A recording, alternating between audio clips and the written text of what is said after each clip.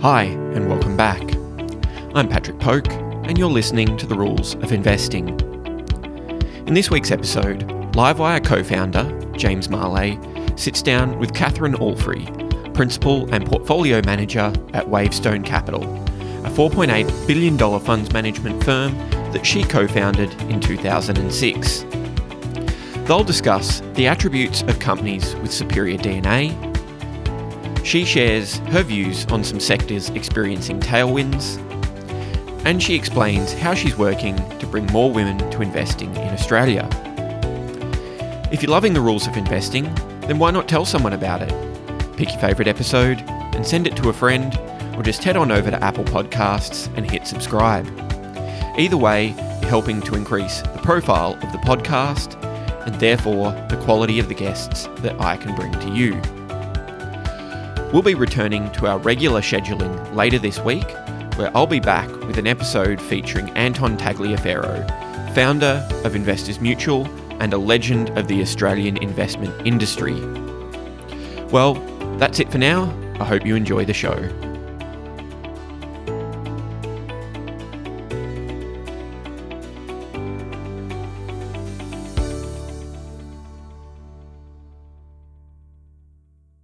Maybe we'll start from the beginning. Yeah, okay. Did I read correctly that you originally did some work experience as a school teacher? Is that correct? So it's interesting because my mother wanted me to become a kindergarten teacher, and I enjoyed being with children, and I have 3 kids of my own, so I love children. But I did do that, and I was just brain dead. So I did the week experience and went, no way. And then my father said to me, well, why don't you try stockbroking? And so I went and did a week's stockbroking experience at Nevitt's in Brisbane and loved it. Absolutely loved it, and thought, right, that's it. That's what I want to do. So I did economics at university. Can you remember, is there anything about that first week in a stockbroking firm what was it that caught you? What gave you the bug? I think it was because it was fast-moving environment. It was loud. You had to actually read things really quickly, digest the information. You could see that, money was being made. I think the whole thing just gave me an absolute buzz. And, I really just loved it from the outset. And then they said to me, oh, you really seem to enjoy this. Why don't you go down to Sydney? And I actually got to go on this ASX floor before it was closed, just as a student, like at age 17, and just went, wow, this is amazing. That was the loud cry. I mean, of course, that doesn't happen now, but that was another experience in itself. Yeah. And, now you've gone from that experience. You said you studied economics at university. Yep. What was your starting point in funds management? So I started off in banking, right? And then when I came back from London, I was working over there for Credit Suisse in their financial control office for a while, and then came back here, and a friend of mine actually rang me up and said, I've just gone for a job at SBC Australia, right? And I'm in marketing, I'm on a really good salary, I don't want to take the pay cut, but they're looking for someone like you who's had some experience but, pretty cheap to hire. And so I thought, yeah, okay, I'll give it a go. So I came down, had a meeting, and it was with Owen Evans as his assistant analyst, and Russell Abood was the head of equities at the time. Shane Finnemore and Angus Murnahan were on the desk. Andrew Rennie, who's head of Goldman's now, they were all there. And even Mark Steinert, he was in research, now the CEO of Stockland. He was covering property trusts in the research department. So it was amazing. A bit of a breeding ground. Oh, yeah, it was a real breeding ground. And that was really interesting too, because SBC Australia at the time was huge in fixed interest. So we sort of had that whole trading floor mentality. And again, there was 2 women on the floor in the equities team. I was the second one. And I walked in and went, wow, what have I done here? Because it was so male. Yeah. But no, I loved it. That gender diversity issue is something that you've said is personal for you. Yep. 10% female representation in the front office of funds management. How do you how do you think change can be made, and what do you think is stopping more women getting involved in funds management? I think what's stopping, it's sort of on both sides, right? The turnover in the industry, once you're in this industry, most people love it, right? So you almost have to get pushed out for not performing as to why you get pushed out of this industry. So this turnover is very low, right? And I even look back, we tried to hire someone, 4 or 5 years ago, and we put an ad out there on Seek trying to find someone. And I think of the 170 applications, we only had 7 women, right? So I don't think there's a real understanding. I think when people think of funds management, they think of shows like Wolf of Wall Street or Billions. They don't actually understand, what is the day-to-day job and tale of a fund manager. And so what we've been trying to do about it is a group of fund managers and industry funds have come together under the banner of Future Impact, and we're trying to get more women to come into the industry from a graduate level. So we know that 50% of finance graduates are women. So why can't we get more of those graduates to come into the funds management industry? And that's what we're encouraging. And the interesting thing is that even since that started, which was only 2 years ago, we're starting to see the slow change occurring and new women coming in, which is fantastic. Mm-hmm. A question for you that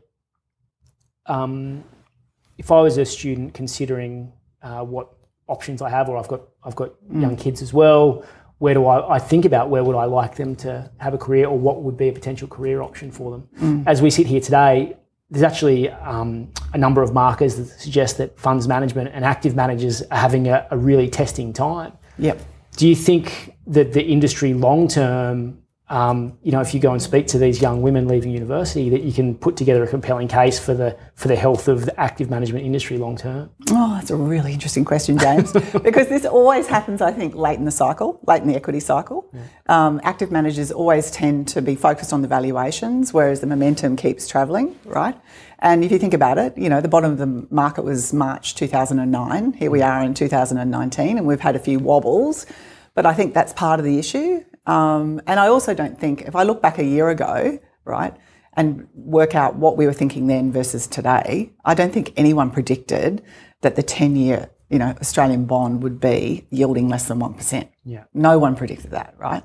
So to outperform in the last 12 months, you've had to be, long growth, long REITs, long gold, long bonds, the bond proxies, yeah. So it's just been a very unusual set of events in the last 12 months. So I think, still give the active guys their go. Over the long term, we've outperformed. Yeah. I still think there's a place for us. I think it's a fair question, though. Oh, it's definitely a fair question. And we're at Livewire, we are leveraged to the active manager, and we're, we're a platform where they have a voice. But I just think it's an interesting. It's one of these things. The length of the cycle is something that people, I think, are being surprised. As you say, you turn back. I look at articles that were coming onto the platform 12 months ago. Yeah. How do you feel? It feels late in the cycle. Yeah. 12 months on. Well, it still feels really late. Yeah. And I think people have been surprised at how elongated this cycle has been. Yeah, definitely. And also, obviously we had the fourth quarter was terrible. Yeah. And we all thought, here we go. It's going to begin of the end. But bang, we did the power pivot in January and stock market's up 20%. Yeah. So it's very sort of volatile times, and that normally happens towards the end, of a cycle. But the problem is we've got such a supportive interest rates, and we've got central banks that sort of got the stock markets back. Yeah. So if we can just sort out Trump and Xi and the trade war, we'll be right. So we're going to get into your cycle views in a bit more depth in a second. Just back to gender. Yes. And gender equality. What do you think are, from the funds management perspective, the compelling reasons for young women to consider a career in the industry? In this industry? Yeah. Look, I absolutely love this job, right? You come to work every morning, you never know what is going to be happening, right? You get to mix with some of the smartest people in Australia, in terms of the corporates and the CEOs, CFOs, the heads of different divisions. You get to challenge them on their strategies and where they're going. You get to travel overseas, at least once a year is what I would do, either to China or the US or Europe. It's just a compelling job, and you're actually thinking all the time, right? So it's such a buzz, and then you're making money, and you're looking after your clients and the investors' interests in the long term, and you're sort of at the forefront too of change. Whether it be in that whole ESG space as well, and what's happening with remuneration of corporate executives, all these different topics that you get to think about, and then it's also like the long term things like, what's going to be the impact of electric vehicles, all those sort of things. It's just one of those jobs. It's amazing, and you get paid to do it. Yeah, I think that the exposure to the listed companies that you get, there are some really impressive people leading innovative listed companies. I think that must be one of the things that access to the top level is amazing. Yeah, totally. In terms of your own experience in how you invest, has there been someone or a school of thinking that has had a strong influence on how you invest, and how would you articulate that? Okay, so after leaving SBC, I went into funds management, right? And I've always sort of been on the growthy or the growth at a reasonable price in terms of the way I like to invest. And I started off and made the wrong career choice. I went into a company called Prudential, which eventually got taken out by Colonial. And at the time, they were growth investors. And they moved, within 6 months of me being there, to a value mindset, and like deep value. And it was an edict out of London that this is what they were doing. And I just went, wow, what have I done, right? And it was all on price to book in terms of how they pick stocks, and that was it. And I was just going, oh my God, what have I done? And someone said to me, put your head down, keep working, you're young enough, someone will, pick you and you'll be fine. Anyway, I went to a Wesfarmers dinner. I'm sitting at this Wesfarmers dinner, this guy sits next to me, and I started talking to him. And we started talking about politics, we started talking about corporates, and then we started having heated arguments about stocks and, all of that. And I didn't know who it was, right? But it was Greg Perry. So Greg Perry and Ian Harding, who were the two heads at Colonial First State of Equities. And Greg Perry is regarded as one of the masters. Exactly. Yeah. Total master. And it was sort of the late 90s, 1998, and I got a phone call from a headhunter a few weeks later. Said Greg would like to come and have a chat. He's looking for a new analyst. Can you find that combative young lady that I sat next to at the Wesfarmers dinner? Exactly. And so that was just a tremendous time. Chris Cuff was running, it was First State then, right? And then we had Pac-Man and Peter Smedley buying all these acquisitions. And then so the business sort of built up in terms of funds under management. Then Commonwealth Bank took us over in 2000. Yeah, so it was just one of those times. And so Greg sort of instilled in all of us about his way of investing and looking for those growth companies at a reasonable price, and looking for those, we called it GDP plus at the time, so looking for those companies that can grow their earnings faster than the economy. Yeah. And so he sort of, between Ian, to give him credit as well, Ian Harding, who was also the Colonial First State, took over from Greg, but he was the 2IC to Greg at the time. He had a big passion for infrastructure. So we were one of the lead fund managers at the time that bankrolled a lot of those Hills Motorway, for example. Mm-hmm. So that long duration investing as well. So look over the horizon. So we learnt those sort of, traits from Greg and Ian. Yeah, interesting. Now, Wavestone is, you're a partner. This is your own boutique. Yep. And you have two business partners, I understand. Yes, that's right, in Graeme, Burke and Raaz Bhuyan. Yep. So how did you meet them? How did it start? And what's the journey been like with Wavestone, having gone from a big shop like Colonial to deciding to the catalyst to do your own firm? Yeah. So Graeme was also at Colonial First State, and so was Raaz, right? So Graeme was already there when I got there. So we've worked together now for over 20 years. So we've all sort of grown up in that same, way of investing. And then Ian Harding, Graeme and myself started Wavestone in 2006. And we wanted to do like a long, short, absolute return focused fund, which is what we launched with. But then along came the GFC, right? And, it was obviously a terrible time for investing in particularly long, short funds, given that the market you couldn't even short. But as a result, we went through that period and we joined up actually with Challenger at the time. So they have a 32.5% interest in Wavestone, which was great to have a big brother behind us during those GFC years. And then it was sort of a long, slow burn because, obviously recovery from the GFC, and then we launched a couple of new products.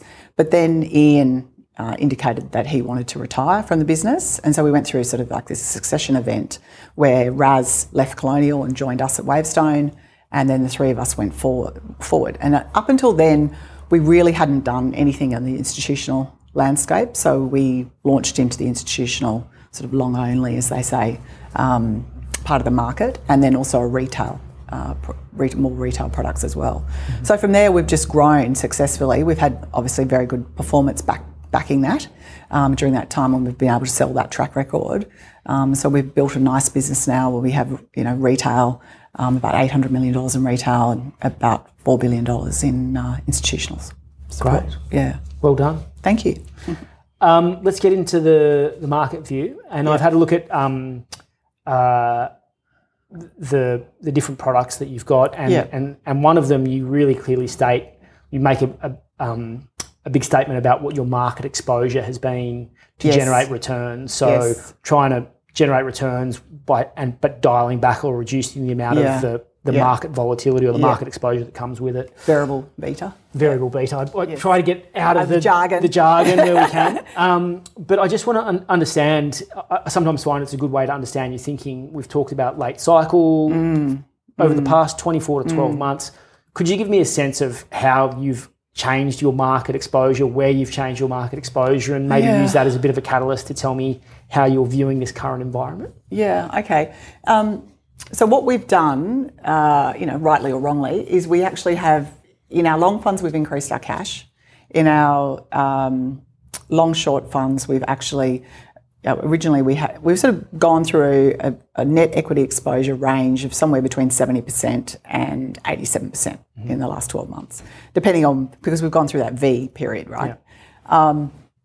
But overall now we've pulled that exposure. So at the beginning of August we had actually pulled that exposure closer down to 70% before this 5% correction we've seen this month. But overall we've been a little bit more cautious. The other thing I think we've done, which is different to what a lot of active managers have done, is because what we could see is in terms of the valuation gap on our stocks, instead of there being sort of 20% upside on things, it was more like 5 to 10 or in terms of the percentage upside that we could see on our valuations. Yep. So for us, it was like, why are we taking such big, risks at a stock specific level? So we've dialed down the stock exposure. Size? Yeah.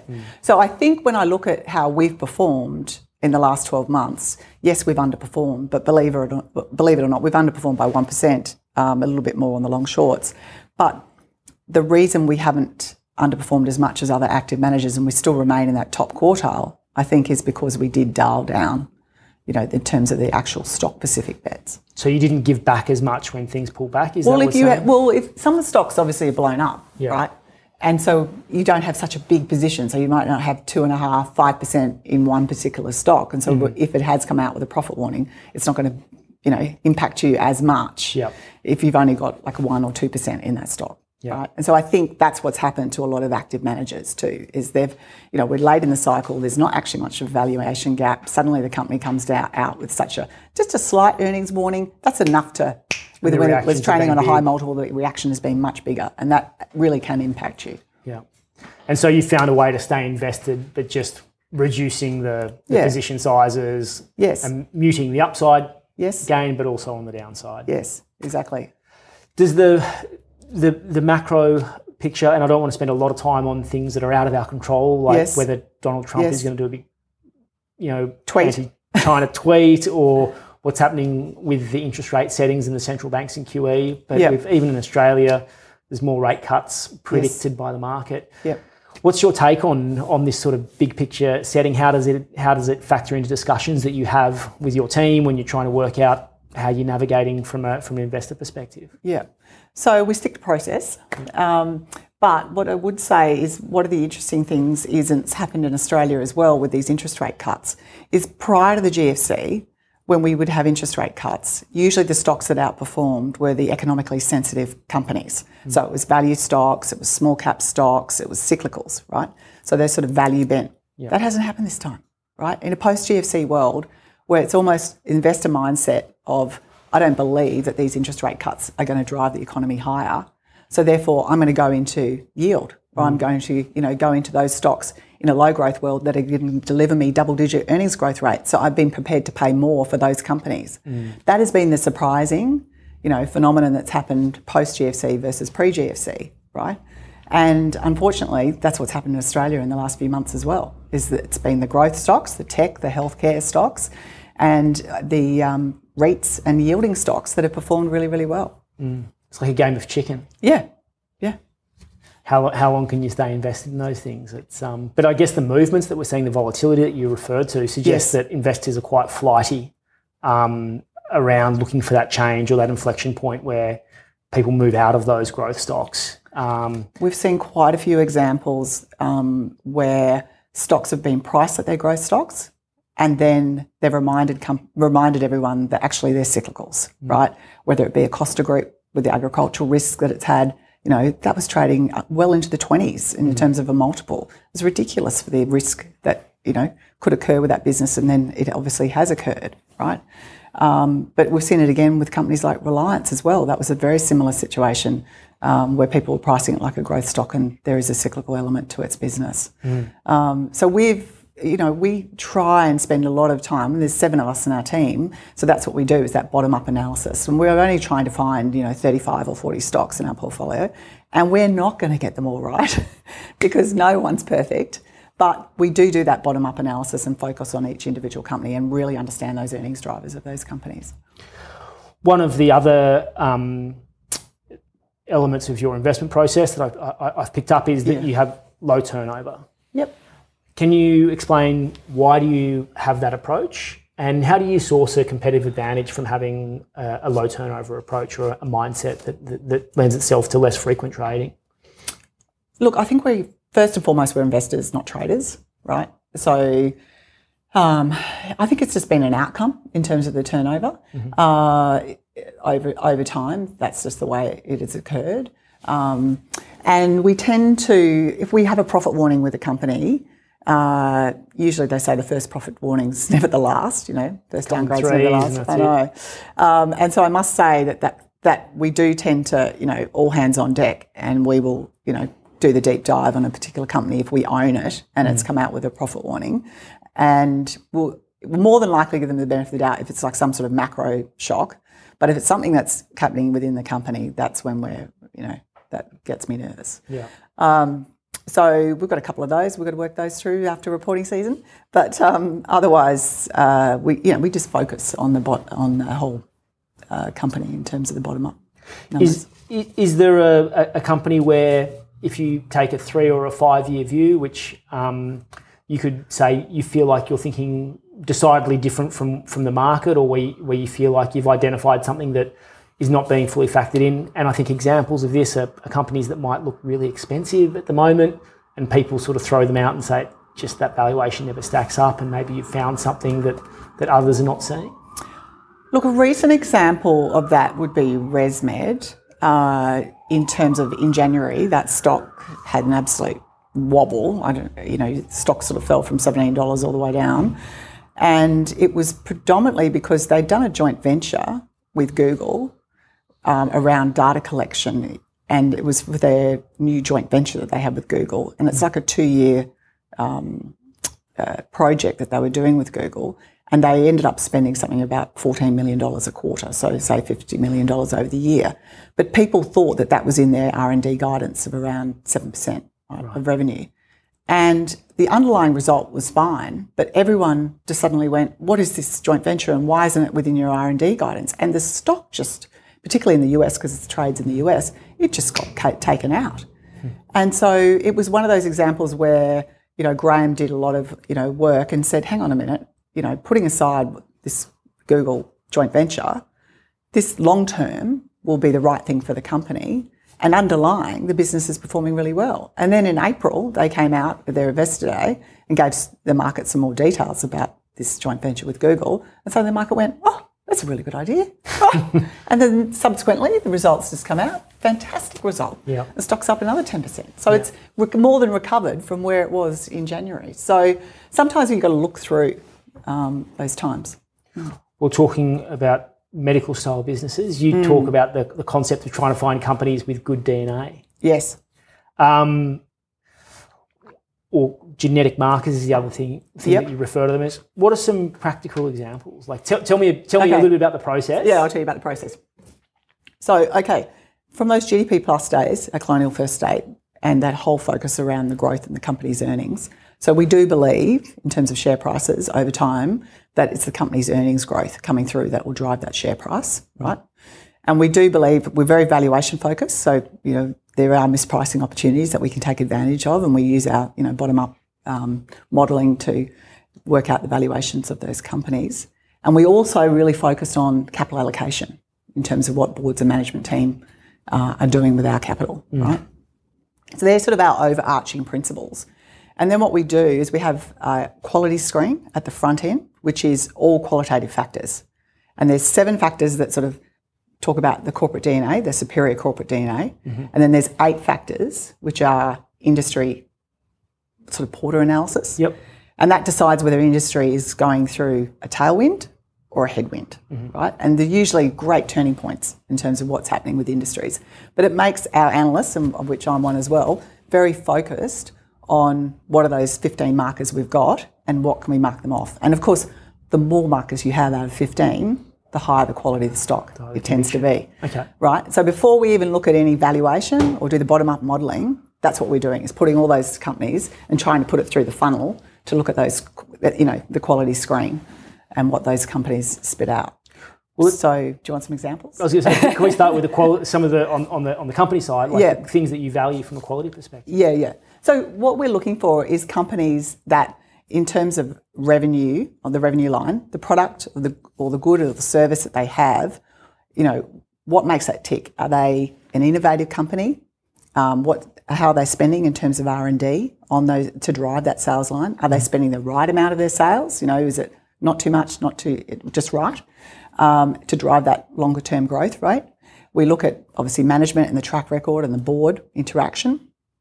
We also look at, does this company have superior operating margins? Vis-a-vis the other players in the industry, are those operating margins, higher than, and why are they higher, right? But then we also we realise that, companies don't operate in a vacuum in terms of industry factors as well. So we're looking at those factors, which I can go into as well. Yep. But I just give you some examples on the superior corporate DNA as well. Yeah. From a company perspective, is there enough choice in the Australian market for companies with superior DNA, or do you have to start making compromise? You do have to compromise a little bit occasionally, I would say. Yeah. But it is a good way of going up and down the quality screen, right? And we generally, the higher the number, the more you generally like it in terms of the quality of the company. But generally those companies have 6 or less factors. They're more in your sell or never look at bucket. So it's a good way of screening them out. Yeah. The other thing I'm interested to know is, in terms of market cap spectrum, do you feel like there's a sweet spot for finding a lot of the top 20 companies are really well known, but they've got there because they have had a good track record, they've been good quality. It feels like a lot of the really strong growth is coming from that mid-cap part of the market. Yeah. And I'm just going to throw this last little piece in here. I know when I was reading about your experiences during the GFC, you wanted to move out of owning companies that were too small because you called them lobster pots where the liquidity dried up. So I'm interested, given that you've got this view that we're relatively late in the cycle, are you finding a sweet spot for where you want to have the portfolio set in terms of a market cap? Yeah, well, we don't invest anything under 200 million. Okay. So those really tiny, small cap, we think that's like a specialised, investment area. So we don't do that. And we have, what I was saying before about the economically sensitive, small cap stocks, they're just not getting the same boost from the economy as they once were, right? So unless they've got something special about them, then we're not going to look at them. So we probably dialed down our small cap exposure going back about, 2 years ago. But we still look up and down the spectrum. So just because, it's a top 20 stock doesn't mean that we won't look at it. But yes, as you say, outside of the top 20 all the way down to that 150 is really a sweet spot where we look for companies. Particularly because at the end of the day, a lot of the companies that we do own have gone offshore, right? So they're sort of like offshore growth companies and they're a leader in their industry. So that's how they've got that exposure. So let's get into it. An example, a stock that you have that you believe demonstrates superior corporate DNA. Can you translate it into a real life example for me? Yeah, sure. So One that it's obviously topical today would be Macquarie Group. That's a company that I've followed for a long period of time. Interestingly, to start with, the fact that the CEO has actually come from within the company, I think tells it all and tells a lot about a company if you can, through many years, keep this succession planning going. And, from Alan Moss to Nicholas Moore and now Shamara as CEO of a company, I think that tells you there's something unique about the culture. Yeah. So for us, when we look at that, one of the things we look forward to is the employee engagement and the client engagement, and we look at the incentive remuneration schemes around that. And clearly, they are paid very well at Macquarie, but they are paid to deliver. And they've got very strong alignment with shareholders, which is what we like as well. Clearly, the way they've gone about their business too, I remember Alan Moss many years ago describing it to me as sort of 40 or 50 small businesses that will change over time and hum, but they have the same capital discipline around them. And it's been interesting to watch Macquarie over many years develop that, industry global leader in that infrastructure space, both from a actual corporate side of consulting, as well as an investor in infrastructure and an owner, a co-owner, a manager of funds. That whole mirror business has been an absolute stellar success story for Macquarie. Great. They've announced, for context of viewers, they've announced the capital raising today. Yes. Can you give us a sense on what your initial assessment of it was? Look, initially I went, is this top of the cycle? Because let's face it, I still remember with Macquarie raising money September 11th. They had a capital raising for $35, and I still remember that going on. And then they did it in 2007. But more recently, they have tapped the market, a couple of times for acquisitions, Asanda and aircraft leasing as well. So I'm not surprised that they're doing it again today. And interestingly, they have called out that they've found another $1.6 billion of opportunities this quarter in which to invest or co-invest in the infrastructure space, renewables and technology areas. So the fact that they're actually investing the money and not just saving it for a rainy day, I think is a positive. Yeah. There are lots of reasons to be bearish out there, and I'd like to move away from that and focus on some positives. Yep. What are some of the, we're fresh full of information from reporting season. Exactly. You've got to figure out, you've got to make sense of it. What are some of the positives that you're seeing out there at the moment? What are some of the tailwinds and the opportunities? Yeah, going through them, infrastructure is clearly one that continues to get support. And that's primarily, I think, too, because in Australia, population growth is still growing at 1.6%, right? And we've still got congestion in the cities. And so, companies like Transurban, Sydney Airport are still benefiting from this whole urbanisation and, population growth that's occurring. And then leading on to that would be the tourism sector. So continuing Aussie dollar at 67 cents, that's just clearly positive for offshore tourism, if they can afford it. And probably domestic tourism as well. Yeah, get people stay at home more likely. Doing the staycation. Exactly. So that's very positive. You've got to find ways to play it. That's the problem. It's always been in the a bit listed market. short. Education and tourism have always been quite limited opportunities. Yeah. Right? So, we've been investors in IDP education for a long period of time. We did sell about 3 months ago. So we've sort of ridden that wave and we're out of that stock. But that's obviously been clearly one that's benefited from the 15% per annum growth in that whole education university space. So that's done well. And that's clearly an industry that's experiencing tailwinds as well. And then beyond that, obviously the economy is not performing that well. And then if you go through the sort of the big barbells in terms of resources and financials, that's still doing it tough. And now you've got commodity prices falling away on the resources side as well. So that's going to be harder. One of the things that's happened on the back of the RBA cutting rates is that it feels like residential housing, after a couple of years of sliding down, feels like it's getting at least a bounce of some description at the moment. It's a big part of the economy. Construction employs a lot of people. Have you got a view on what's happening in that space? House prices are definitely positive, right? And you've seen that, some glimmer of hope.